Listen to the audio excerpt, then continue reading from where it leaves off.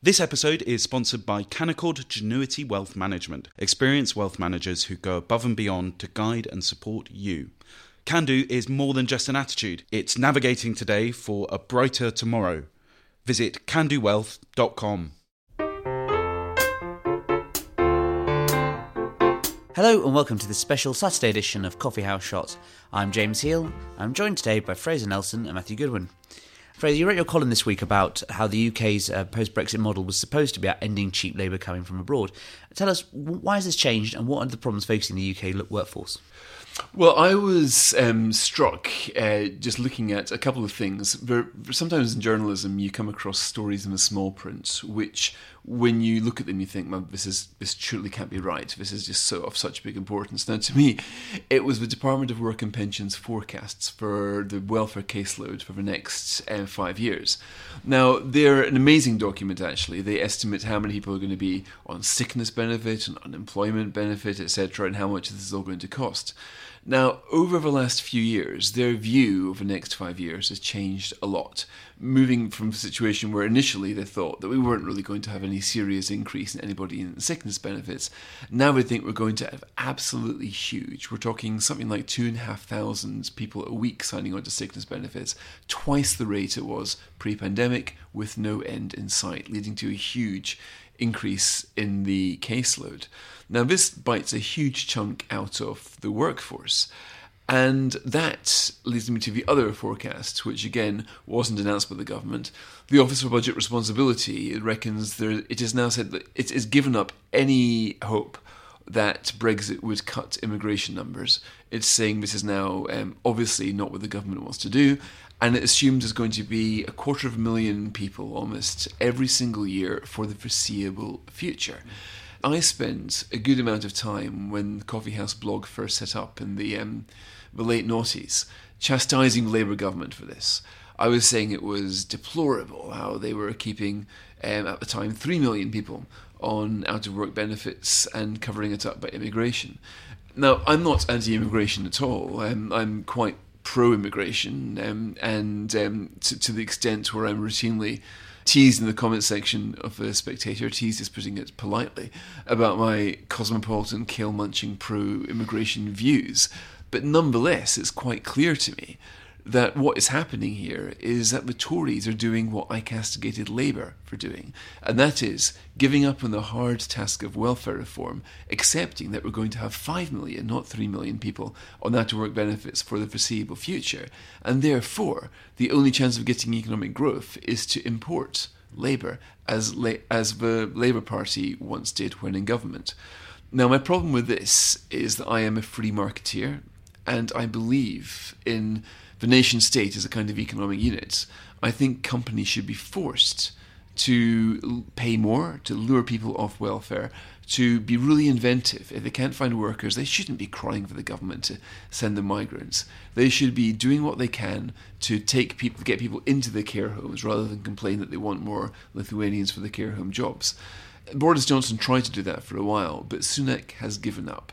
So to me, this is a rather dismaying, almost devastating vision of the future. A future where we're effectively giving up on 5 million people in benefits and importing our way out of the problem. Matt, Fraser mentions in his column, he talks about welfare and how actually this could be a conspiracy of silence between the two main parties. The Tories don't want to draw attention to their failures. Labour have traditionally maybe struggled with welfare regarding high numbers as a problem. Do you think that on welfare and Brexit as a whole and migration, there is perhaps a kind of sense of a conspiracy of silence of parties not being able to talk about it? And do you think there's space for another party to come along and make these issues once again? Well, I think there's certainly a conspiracy of silence. When I tweeted the stats from Fraser's column this afternoon, the reason they've gone viral is because people don't really understand what's happening. And just a few of those stats to bring the piece to light. Fraser points out that we're now spending £2 billion every week on welfare for working age people, that we've spent around 30 to 35 billion since Rishi Sunak became Chancellor, and that overall welfare spending is up by about 52% since before the COVID pandemic. And I actually think this is the beginning of the arrival of statistics that are really going to I think, completely transform our political debate. I don't agree with the OBR, for instance, that we're going to try and fill this hole by maintaining net migration levels at 250,000. Almost everybody I'm speaking to in government at the moment is pretty much in agreement that net migration is going to increase at the end of May from where it is currently at around 504,000 to potentially somewhere in the range of 700, 800,000. And these are, very credible people who are forecasting, this big increase in overall net migration, which is not only going to have enormous political effects for the Conservatives. I don't really buy the argument that ultimately people just wanted control. I think they wanted much lower numbers overall, but it's also really underlining just how broken our political economy has become. I completely agree with Fraser that a big part of the politics of the last 10 years was really about trying to build a different economy where business and society was really incentivized to invest in changing educational pathways and investing in British workers. And what's clear is that really that's not really been happening. And what we've got now is an economy that, like a drug addict, is completely hooked on cheap migrant labour. And a large part of that now is not even really contributing so much to the labour market as people think. A big part of that is also dependence of international students, which we can discuss at another time. So I think what we've got here is a really big problem. We've got millions of people, up to 5 million more people in the coming years who are not really going to be having the sort of sense of meaning and dignity in their lives that will come through work and responsibility. And neither party are really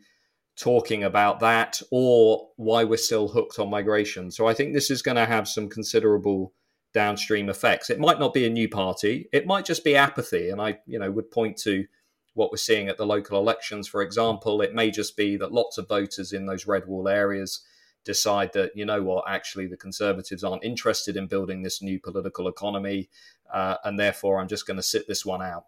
That may be just as likely an outcome as voters perhaps, turning to somebody else. There doesn't seem to be much of a sort of credible, viable alternative at the moment. But these numbers, make no mistake, these numbers are going to become even more dramatic in the years ahead. That was one of the, perhaps to me the most striking thing, that the Tories aren't talking anymore about using Brexit to instigate economic change or a new social settlement. And I think this is why they, to me, risk simply losing the Brexit voters. Those Brexit voters were torn away from the Labour Party. They were interested in the Conservatives. They were interested in being told a new project, a new story, and that's something else to believe in, as it were, if they'd given up in Labour. And the Tories just ended up with nothing to say. It just fizzled out. Now, there was, of course, a way of saying, look, Britain is, by some measures, the least automated country in the world. So why don't we force the employers to automate more? So why do we have people standing on rubbish dumps in Britain, sorting out different sort of rubbish in the skips? That can be done by machines now. So why don't we simply save the humans for higher task, higher paid jobs? That's one of Britain's big problems, that we've got, not that we've got too many machines, it's the opposite. We've got too many humans doing low paid jobs that machines could be doing. Now, of course, this is companies are doing this because they can. For as long as you can get access to a endless supply of low-cost labour, then you haven't really got the incentive to invest in the training, to invest in the automation, to do the other things that would move us to a higher wage model. Now, during the Brexit campaign, by the way, everybody, Leave and Remain, assumed that Brexit would be a significant cost cut in immigration. If you look at all of the economic models about if you look at all of the economic models about Brexit, and the ones that said that Britain would be poorer than it otherwise would be in 30 years' time, a lot of that was usually down to the fact that immigration was going to be cut. Fewer heads, therefore fewer GDP. When you looked at GDP per head, Brexit would be something different. Even Stuart Rose himself, when he was in the Remain campaign, famously made the mistake of saying, yes, shorter labour availability will push up wages, and that's not necessarily a good thing. Of course, spoken like a true corporatist, most Brexit voters did think it was a good thing. And that's what they thought they were midway through getting. But look at what's happening now. The cost of living crisis it has given cover for the sharpest decrease in real-term wages in living memory. So wages have not gone up. They've gone down in real terms by the worst amount ever. I've kept my eye on the care homes, who I thought were the most egregious player in this.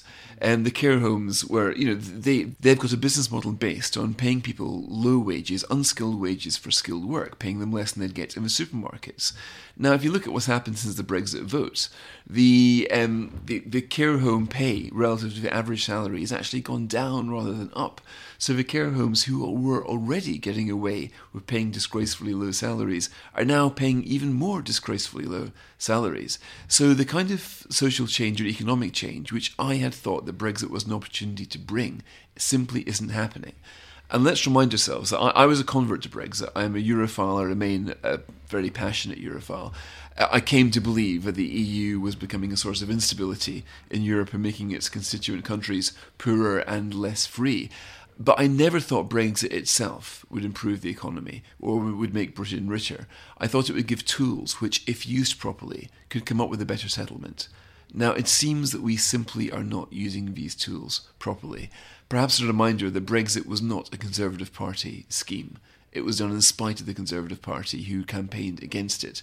Now, sure, you can say that Rishi Sunak was a Brexiteer, but you do not hear him talk very much about the opportunities of Brexit. It doesn't seem to see as if he seriously believes that there are any. In which case, why should all of these ex-Labour Brexiteers stay with the Conservative Party if the Conservatives themselves don't think there's a project still to defend?